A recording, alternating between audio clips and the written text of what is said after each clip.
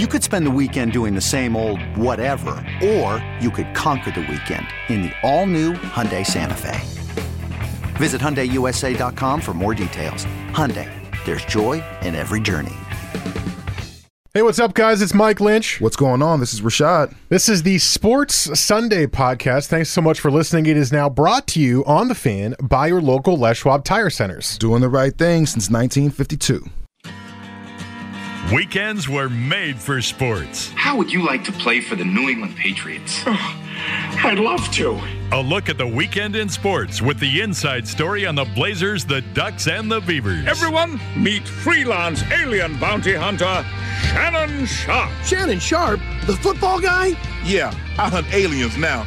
Used to catch TDs, now I catch ETs. You ever caught an alien, Shannon? Not yet, Mr. Question, but I'll let you know when I do. This is Sports Sunday with Mike Lynch. Oh, isn't this wonderful? Look at this room. What a beautiful room. Have you seen this room?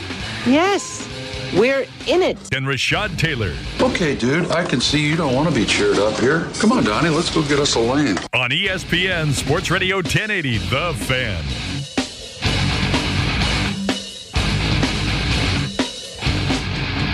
Hour 2 of 2 here on Sports Sunday. Grand head coach Robert Key coming up in about 10 minutes from now. But this was in the notes for the first segment, but the Blazers talk just kept going. And we will throw it in to the show right here. Hate it or love it, still coming, by the way, at 10:30. And then whatever the winner wants to do on the last segment at 10:45. But the Seahawks have committed to tearing this baby down. And we've already seen some of their moves, like, you know, not re-signing Jimmy Graham and stuff like that. But the big one happened Friday, or it was reported Friday. I think it happened yesterday. Richard Sherman released from the Seahawks. Deshaun Shedd released. Jeremy Lane released. They are taking trade calls for Earl Thomas. There are still questions whether or not Cliff Averill or Cam Chancellor will ever play again, even though they both said they want to try. That likely won't be this season. Guys, the Legion of Boom's gone. It's done. That's it. It's over. It was a good run, but no longer will it exist. And this will now be Russell Wilson's team. 100% fully Russell Wilson's team. Michael Bennett traded as well this past week to the Eagles. And that, for me, was the one that let me know that, yeah, this whole thing is over. Mm-hmm. Michael Bennett, a really outspoken player, great, defensive lineman in the NFL. Has been one of the most consistent players over the past, 5 or 6 years. Really became a bit of an activist, political activist, especially in light of the Colin Kaepernick situation and some of the injustice going around and everything. And of course, he was had the incident in Las Vegas where he was, accosted by police at that point. I think that hurt. And then Richard Sherman leaving. You said Legion of Boom it's a wrap. That was it. And so that 5-year window, 5-6 years. They won the Super Bowl, 2013, 14? When was that? Oh God, I suck at the years of the Super Bowls. So a couple of years ago, yeah. So, and just there's been just a slow regression every year, and you make it back to the Super Bowl, and then you just fall short. A bad play call away from being a 2-time Super Bowl champion. I think not making the playoffs this past year. It was just a slow downfall. And then Richard Sherman going out with the Achilles injury. Not ACL, not MCL, Achilles. I think that kind of scared everybody off. But, I haven't seen much from Seahawks fans. I haven't seen a whole lot of, it's cool, we'll be back. We'll be back next year. We're going to retool. I think they all kind of know that was, that was that. And so now you have to go back to the drawing board. And hopefully lightning can strike twice and you can go out there and get some young guys, much like you did the first time around, and, pay them nothing up until they prove that they're worth it. And it's really hard to do that, though. It's tough. You don't find a lot of, Richard Shermans or Bobby Wagners and Earl Thomases and, of course, the Cam Chancellor. And now we still don't know what happens with Cam Chancellor. Does he decide to, after the neck injury, does he decide to, hang it up as well? Let's be honest. As much as he and Cliff Averill want to play, they both of those injuries, both of the neck injuries they suffered, were being considered career-ending. So if they want to play, it's not going to be a fast process to come back. It's not like they're just going to be like, hey, we're here this year. Or if they are, it's miraculous and or stupid that they're doing it. Yeah. So if you look at it now, who's left on that defense is really just Bobby Wagner. That's it. And KJ Wright, right? The linebacking core is still pretty stable. But and Earl Thomas, of course, if they don't trade him, I guess is the key. He'll still be the leader of the defense. But like I said, this is going to be Russell Wilson's team now because this has always been the defense's team, right? It's been the outspoken defensive leaders, Richard Sherman, Michael Bennett, you mentioned. Earl Thomas can also be thrown into that mix. You've had the second corner who's usually the underrated guy but is also really good. And that's been multiple guys over the course of the last 8 years when they've been really good defensively. But this team is into a change. And frankly, with the way the NFC West is going, the Seahawks are going to have some time near the bottom. The Rams went all in this offseason. They're making trades left and right. They acquired both Aqib Talib and Marcus Peters. They have two of the best / most polarizing corners in the league now on defense. And they were really stinking good last year under Sean McVay. The Niners found Jimmy Garoppolo in their lap. And, by the way, just signed Richard Sherman. That's where he's going, by the way. That was the tease of not really being a tease. He said he's signing a 3-year deal with the Niners, which is I almost feel like he's doing that as a big FU to the Seahawks. Exactly. It's exactly what it is. Because he wants to beat them now. Man, forget you dudes, man. I'm going to play for our rival. Yep. The ones that I talk bad about and all that stuff, Crabtree, all that. Yeah, I remember it. And guess what? I'm going to play for them now. And now I'm going to talk bad about you. Watch. Well, and of all the teams that he was interviewing with, it seemed that this was one of the best fits and one of the teams that had kind of an upward trajectory as far as where the franchise was heading. So Niners, much better, or at least it appears that they are much better. The Rams are really good, and the Cardinals kind of suck, but they're about to get a quarterback, whichever one they choose, whether it's in the draft or in free agency, that could potentially make them good. You could see the Seahawks be the worst team in the NFC West this year. You could. I don't think it's going to happen because, as I said, it's going to be Russell Wilson's team, which to me means they'll be very good still, or good enough still to be in the middle of that division because Russell Wilson is good enough to do it by himself, we've seen multiple times. I just think that losing a guy like Russell Wilson, or excuse me, like Richard Sherman, I think you lost one of your most iconic players that you ever had, like somebody that should have been in the Seahawks jersey for his entire career. All right, we got a break because we got a guest next. We got Grant head coach Robert Key, state champion Grant head coach Robert Key, here on Sports Sunday on The Fan.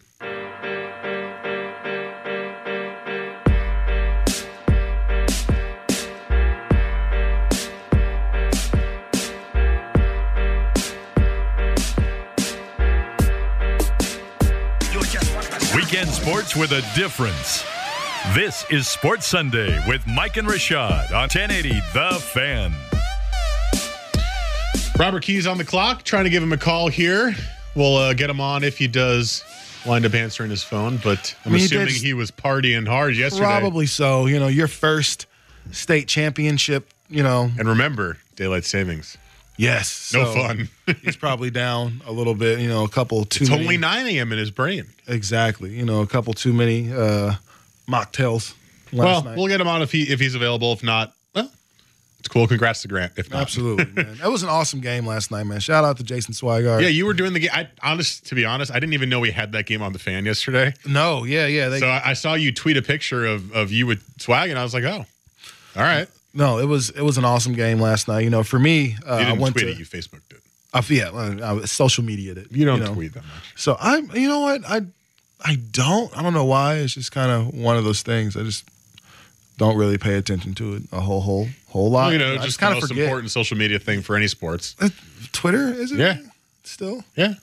For sports. Yeah. For sports. Okay. Yes. There you can still break a lot of news, you know, from sports and still get a lot of information, stuff like that. So but no, it was a great experience. Got a chance to do the Special Olympics Oregon Unified State Championship, you know, so to where there's student athletes and partners. Some students have intellectual disabilities, others don't, and they play on the same team and really go out there and compete and for an opportunity to win state. And so if you know anything about Special Olympics, it's typically the games that they have, once a year. This was different, and this was something students were able to do all year and being part of a team. And it was an awesome experience, man. So I'm grateful to have been a part of that. But the state championship game, so I went to Grant, graduated from Grant, class 2001, go Generals, but also went to Jefferson. And Jeff was my neighborhood school, and I loved my time at Jeff. So I got love for both schools. I know both fan bases and parents and the kids. Actually, the PIL Player of the Year, his mom actually gave me the cell phone number that I have right now when I was a junior in high school. And so it's small things like that. The most outstanding player of the tournament, his dad was my immediate supervisor and also my Pop Warner coach. So there's a lot of history for me. So it was really humbling for me to be able to do that last night. So while we potentially wait, let's talk some Browns, huh? Let's talk some Cleveland stuff that Browns you never hear anyone say. Football. Cleveland on Friday went absolutely bonkers. They traded for 3 players. They traded, the smallest of which was they traded for Demarius Randall, the cornerback from Green Bay, for Deshaun Kaiser. So your boy is gone.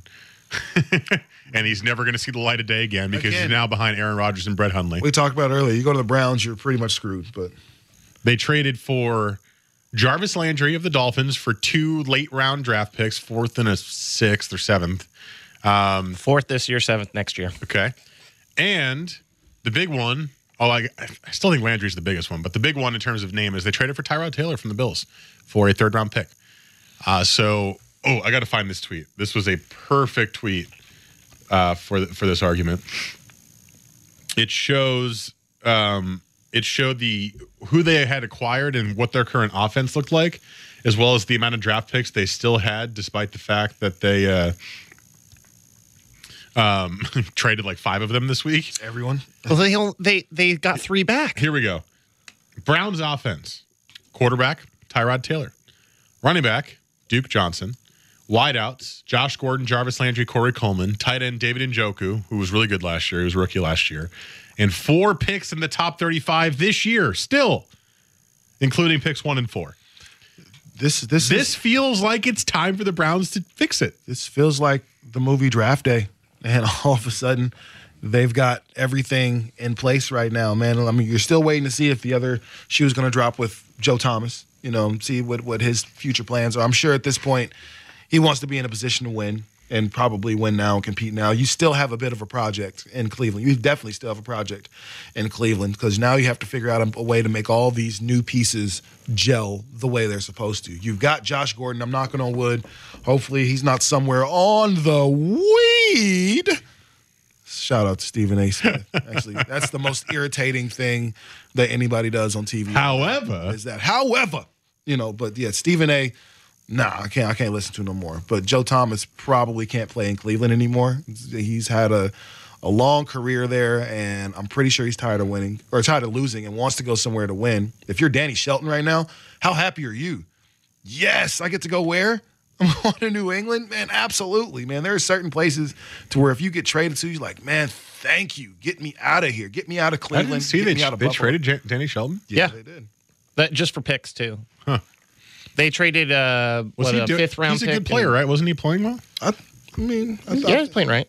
I think when people go to the Patriots, they usually kind of straighten up and fly right. So I think Danny Shelton's been pretty good. That hasn't been the case recently as much as in the past, though. They have. Everybody says their Flyers haven't been quite as successful. I don't know. Nobody's in trouble. You keep winning. You keep going to the Super Bowl. You keep going to the AFC Championship. If you're Joe Thomas, lose to the backup quarterback. Yeah. Hey. I'm just saying. But if you're Danny Shelton right now, if you're anybody that was just traded to any team that's not the Cleveland Browns, man, you're loving life. It's kind of fun. This offseason's been fun already. We don't normally see teams go this crazy with making moves like this. Trades are always weird in the NFL, right? Yeah. Especially at this time of year where you're not trading players, you're trading for middle round picks because other teams are trying to save salary. Like Jarvis Landry's better than a 4th and a 7th round pick. Blows my mind. I mean, but the Dolphins, Landry was frustrated with them, and he didn't want to sign a deal with them, or he did, but they wouldn't give him one. So I guess in their mind, they're like, we'll get something for him because he'll walk next year. But he's so good. You can't get something better at the trade deadline. He led the NFL in receptions last year. Nobody has caught more balls the first 4 years of their career than Jarvis Landry. You said it at the break. He is a machine. All you have to do is throw the ball his way. He catches it. Granted, he's not Julio Jones. He doesn't make gigantic plays down the field, but with Josh Gordon on the other side now, like that's the perfect 1-2 punch. Underneath guy and over the top guy. Tyrod Taylor. But you know what he does more than Julio is he gets in the end zone. That's the one thing Jarvis Landry does, a little bit better than Julio. Julio is an amazing player. He's an amazing possession receiver. Julio doesn't get in the end zone for as great as he is. And every year, his touchdown receptions have gone up. They haven't gone down. He has, because that was my knock on him the first 3 seasons was, look at how many touchdowns you get. This last season was his best to date. And to see a 4th and a 7th, and they're not even in the same draft going for that guy, I'm like, how did that happen? Well, I view it like this. The big play receivers get all the accolades, right? The Julio Jones and the Dez Bryants and the AJ Greens and those kind of guys, right? But the most important receiver on an offense is the underneath guy who, when there is a crappy situation, is always open, right? We learned that from Wes Welker. We've learned that from Julian Edelman or Danny. I'm going to just name all the Patriots, but we've learned that from Manuel Sanders on the Broncos. And we've learned it from Jarvis Landry. You can go all up and down the NFL and find the underneath receiver is super important. They have to be good. If they can't get open or they don't have the best hands, then you're not going to get a lot of first downs, because guess what? When you're running crazy, just deep routes with your outside receivers, they're not going to be open half the time. Now, the Falcons are a different story because they put Julio Jones literally everywhere. So he catches the ball all over the field because he's that good. But you need the Jarvis Landry to be successful. You need that quality receiver. And I said this in the break, but the Bills fans make fun of Tyrod Taylor. They call him Captain Checkdown. Mm-hmm. Well, if you're Captain Checkdown and you have Duke Johnson and Jarvis Landry as your checkdown options, you're pretty good. One of the best pass-catching running backs and the best pass-catching inside receiver, I think you're okay. He wasn't Captain Checkdown when he had Sammy Watkins running deep routes either, by the way. Like, he was able to throw deep. He's never Bills fans would argue with you on that. Yeah, Bills fans are idiots. I just, like, they're going out there right now. They're like, thanks, guys. Thanks for taking him away. We didn't make the playoffs last year because of Tyrod Taylor. We made it because of Andy Dalton's. You know what my response is? Enjoy another 19 years of a playoff drought. Enjoy it. Stupid Buffalo fan. Don't make Bills Mafia mad. They'll come after you. I mean, Bills Mafia is bring angry. it. Oh yeah, bring it. They're angry because they keep losing. Yeah, because they make terrible decisions. You see Steeler fans aren't angry. You see Patriot fan, Bronco fan. You guys had a down year. Nobody's angry about how that's going because you know you'll be back. I was actually kind of happy we had a down year because we needed to retool the team. Yeah, I think Buffalo is one of those franchises that just they continue to do it wrong. Whether it's hiring Rex Ryan, and not hiring an offensive guy when you have all these, defense pieces. Bills fans on Twitter, there's a couple who listen to the station, have said that it feels different to them this year because they feel like they actually have a GM and a president who actually want to win. Yeah, that Nathan Peterman start halfway through the season was a great move. Well, you know what? Throw this one out there for Bills Mafia. How about this one? I'll just rub this in your face. Oh, God. I thought you were going to be nice. This is the first time since 1972 that the Denver Broncos have had back-to-back losing seasons. Eat it. Ugh, that sucks, though. That feels bad to my soul. Yeah, at the same time, eat it, Buffalo Bills fans. You guys, you're going back down. The Denver Broncos will rise once again. Eat it. So feisty. So spicy. By the way, I love that spicy's turned into the word to use. That's Desus and Mero, which is the best evening show on television. If you watch it, Viceland. Desus and Mero, they made the word spicy a thing. I love it. And the word claro, for those who don't know what that means. I love spicy. Let's go. I like this. Got the spicy memes for you. No longer they're not dank memes anymore. They're spicy memes. Mm-hmm. Things are spicy. Well, Jesse's feeling spicy, and he's got his hater to love it coming up next. So let's do that. But first, here's a spicy sports spicy update. Ooh, I like it. Spice.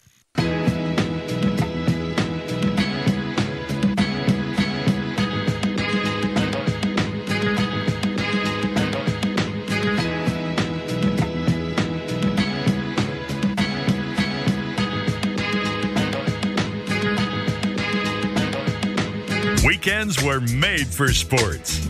This is Sports Sunday with Mike and Rashad on 1080 The Fan.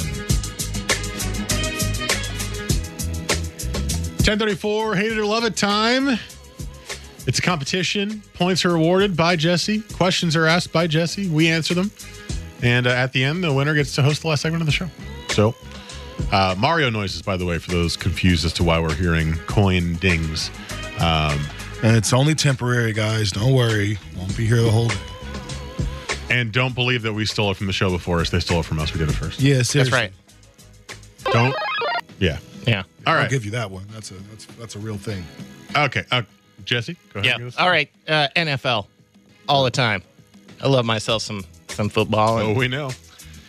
Well, we're going to start in Cleveland, and we're going to actually probably the first two questions going to be Cleveland related. And one of them specifically Tyrod Taylor. Now, I mentioned in our last segment, I believe, Tyrod Taylor had one of the poorest excuses of a supporting cast in the NFL, basically his entire career so far, that he's been a starter, yet has been one of the most protective quarterbacks of the ball. He only threw 4 interceptions last year. Not prolific passing the ball, but has the ability to use his legs. So he is a interesting dual threat quarterback. You and I, Mike, have stayed on this show before multiple times. We believe he's a starting quarterback in this league. So Cleveland finally acquired themselves a starting quarterback for the first time in I don't know how long. With that said, he has, and we've also brought this up in the last segment, he has Landry now. He has Josh Gordon. He's got Corey Coleman. He's got Ndoku. He's got Duke Johnson and possibly Saquon Barkley going with number 1 overall. Love or hate, this is going to be Tyrod Taylor's best season to date. Whoa. I'm looking up his stats real quick just to understand what best season for him means.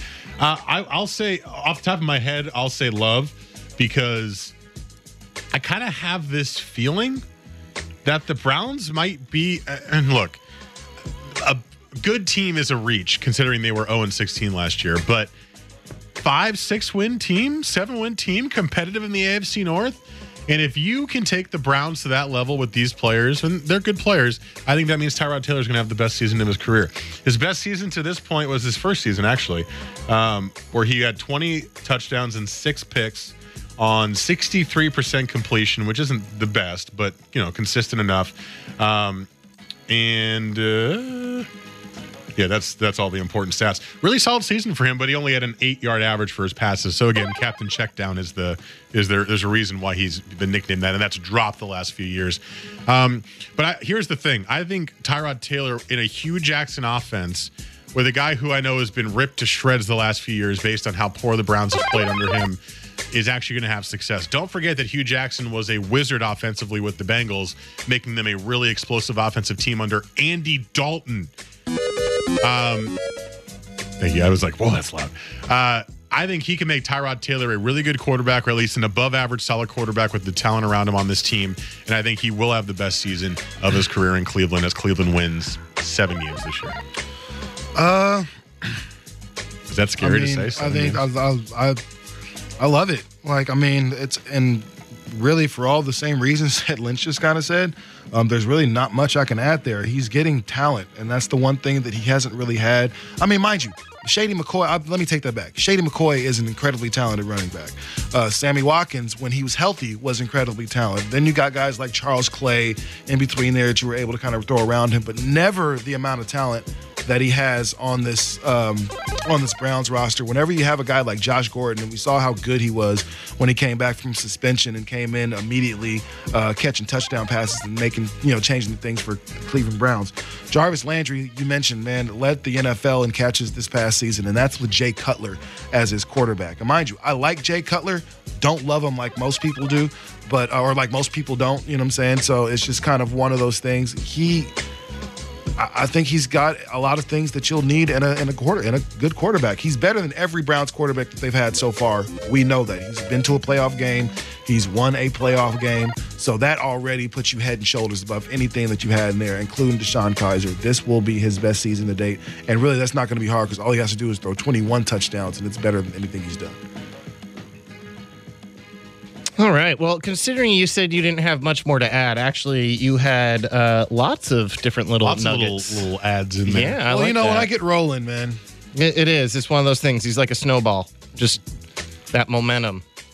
All right. We're going to, like I said, we had a couple things going on in Cleveland. And Hugh Jackson, in his first 2 seasons for the Browns, is what, 1-30?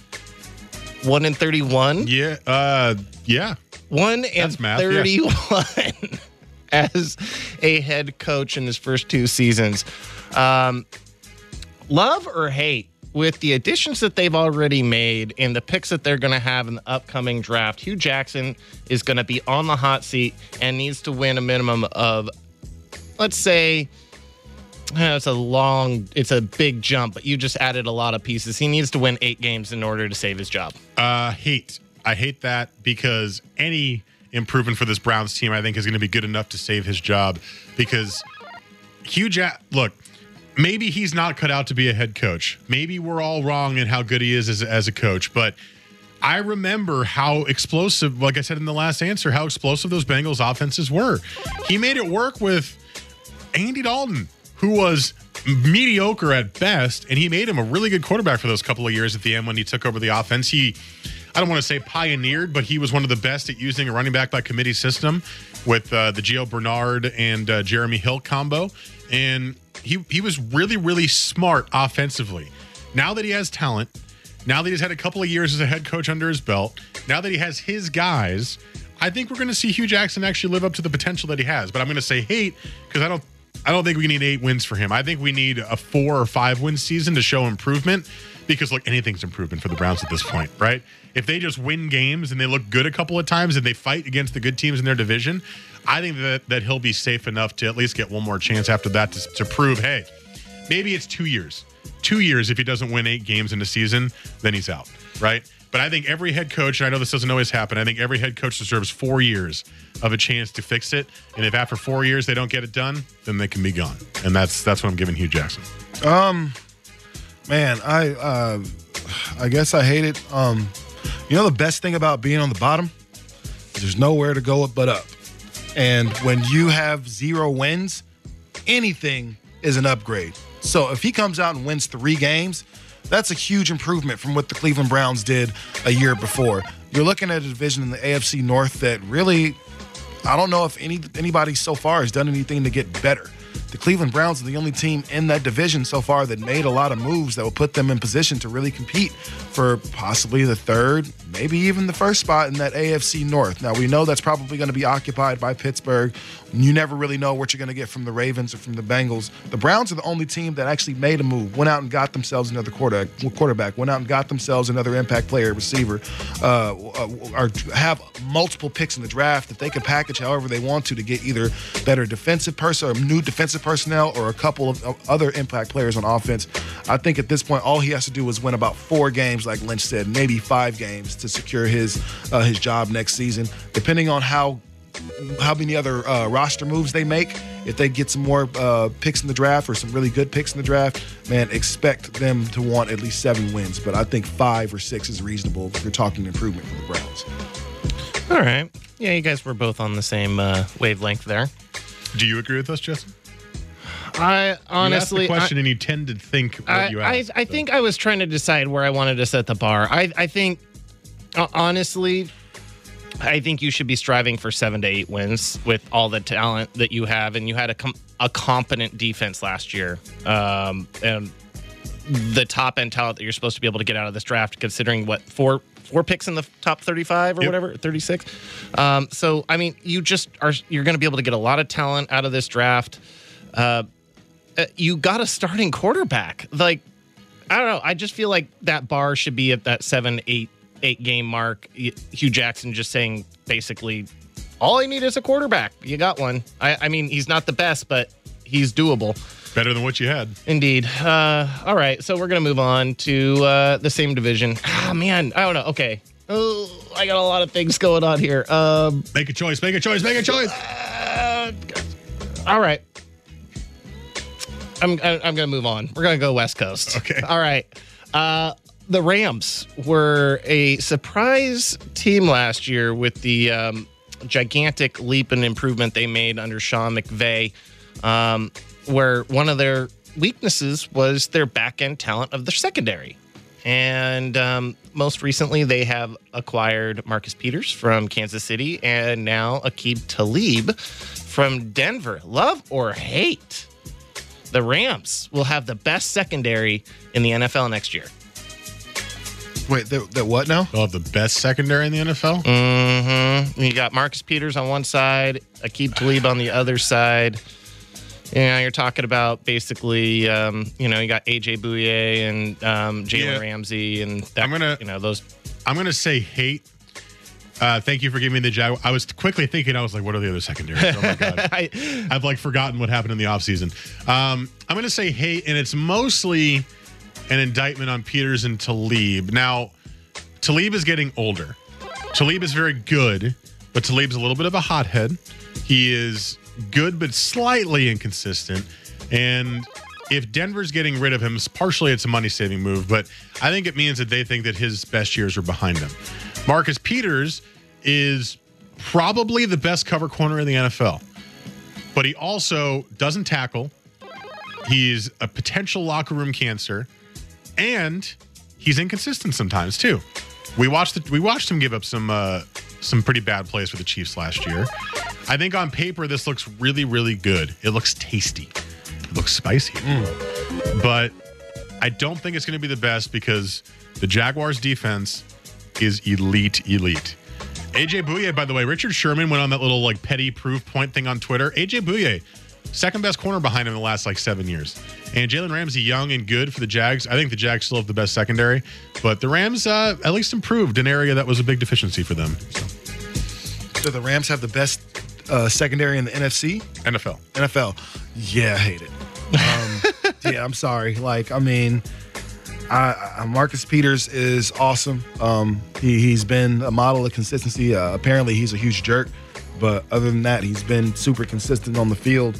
Man, I don't know if we've been seeing what's happening in Jacksonville for the past couple of years. This year, the rest of the team kind of caught up to the defense, but man, that Jacksonville defense is scary, and they're everywhere, and they're fast, and they're big. And they can catch. Most corners or most DBs play DB because they're not great. They don't have great hands. That's not the case with the Jaguars. If it's in their vicinity, it is taken out of the air and possibly even taken back for 6 points. So the Rams, while they have improved, and the Rams have had a great defense all season, I think Wade Phillips has been playing some really, really good football on the defensive end. I'm just still loving what I see over in Jacksonville, and especially considering the fact that they play in that warm weather all year. I just like what their defense is able to do. We talked about this year about them having an all-time great defense. Something about that classic Bears team and that great Denver team. I forget all the stats, but they were all those teams rolled into one. They had better stats than each of those. So if they stay together, that's still the best defensive back unit in the NFL. I feel like it was pretty close today. It was pretty close. I think Michael Lynch got it. No, I think Rashad got it because my first answer only got a couple of points, and you got a bunch in the first answer. All right, let me tally it up real quick. And I was feeling confident about the last two, but I don't know. Jesse didn't like my first answer that much. It's okay. I don't remember the question. It was about Tyrod Taylor having his best season. Oh, that's right. And I think he was upset that I started talking about Hugh Jackson when that was going to be his next question. Well, But you got that point to start about, I don't know, there was something again, I can't remember. But you got 1 point to start before we go. All right, well, the winner by 1 point, Mike Lynch. Hey. I haven't won in weeks, man. That feels good. That's a feels glad, man. If any of you guys watch Twitch out there. If not, then I just sound like a giant idiot. Coming up next, sports. We'll figure it out. This is The Fan.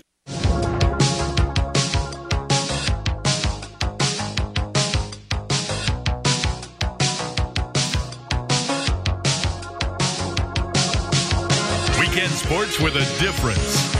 This is Sports Sunday with Mike and Rashad on 1080 The Fan.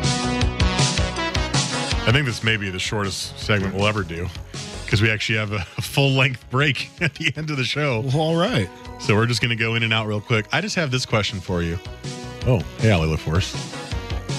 She's cute. College basketball this year has been really weird. There's not a lot of great teams.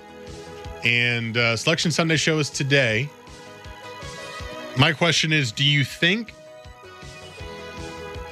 that it's going to be a more fun tournament because it's going to be insane? Or do you think because the quality of basketball this year has been pretty mediocre, it's going to be a pretty bad tournament? Because to me, the tournament's always good, right? Because the format is a good format.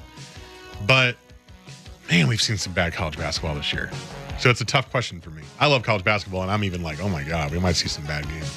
I'm just kind of like, haven't really followed college at all. I've been following the good players. I know Michael Porter Jr. came back. I'm not sure if Missouri is going to make They're in the tournament picture, but I know, but the selection Sunday is today. So you can watch that, I believe, at 12. No, I think it's I'll double check. I think it's at like 2:00 because there's a couple of conference final games today. What channel is it on? TBS. It is at 3:00. Okay. And they're doing it weird this year where they're going to announce all the teams within the first 10 minutes and then put the bracket out, which I kind of hate. Like, there's no intrigue there then. You're like, oh, well, we know who's in the tournament. It doesn't really matter then. I mean, as a Syracuse fan, the last 3 years have been brutal, and I guarantee it's going to be brutal again today. But I kind of like the intrigue of, oh, who's going to miss it? But let's see the last bracket fill up. But who's going to miss the tournament? Now they're just going to tell us immediately, and then fill out the bracket. That's kind of lame. Yeah, that's a little weird. So I don't like it. I don't know. I'm looking forward to seeing the good teams play. I'm looking forward to see some guys' draft stock rise. You know, the tournament is typically where it happens because if people don't know who you are, this is a great way to make a name for yourself. I'm curious to see about certain teams. I know, like Arizona State in the Pac-12, they started off really hot. They fizzled out really bad. They're kind of on the board. They are on the bubble. Dangerously on the border. Yeah, and then there's another one just like them in Oklahoma where they were very, very good out the gate. They were an obvious tournament team, and then they did a major slide to where they actually make it. They're going to be kind of like historically, like one of those teams where they were on a historically bad slide going into the tournament. But they still have Trae Young, even though he hasn't played well lately. He was really, really, really impressive in the beginning of the season. All right, so that's at 3:00 today. TBS is where you can find it. If you are a Ducks fan, you're not going to see the Ducks make the tournament. Just be ready for that. They needed to beat USC and potentially win the Pac-12 championship as well to get back in the tournament picture, and they got housed by USC in the Pac-12 semifinals. How many Pac-12 teams make it? 2. No, it's going to be like 3 or 4 probably. I think so a couple are going to sneak into the play-in games, the first 4, but I think that's going to be it. All right, we got to go. Thanks so much for listening. We'll be back next week, 9 to 11 a.m., and have a very good Sunday. Enjoy the good weather, guys.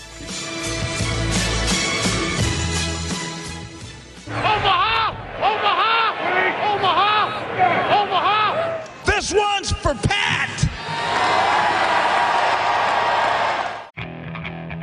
Okay, picture this. It's Friday afternoon when a thought hits you.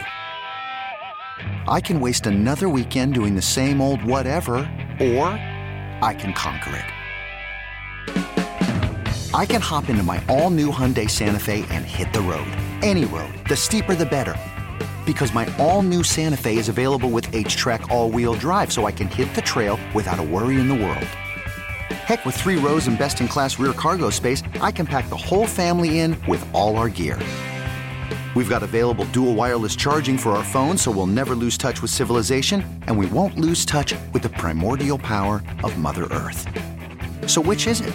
Waste the weekend or do something a little more epic? And conquer it in the all-new Hyundai Santa Fe. Visit HyundaiUSA.com or call 562-314-4603 for more details. Hyundai, there's joy in every journey.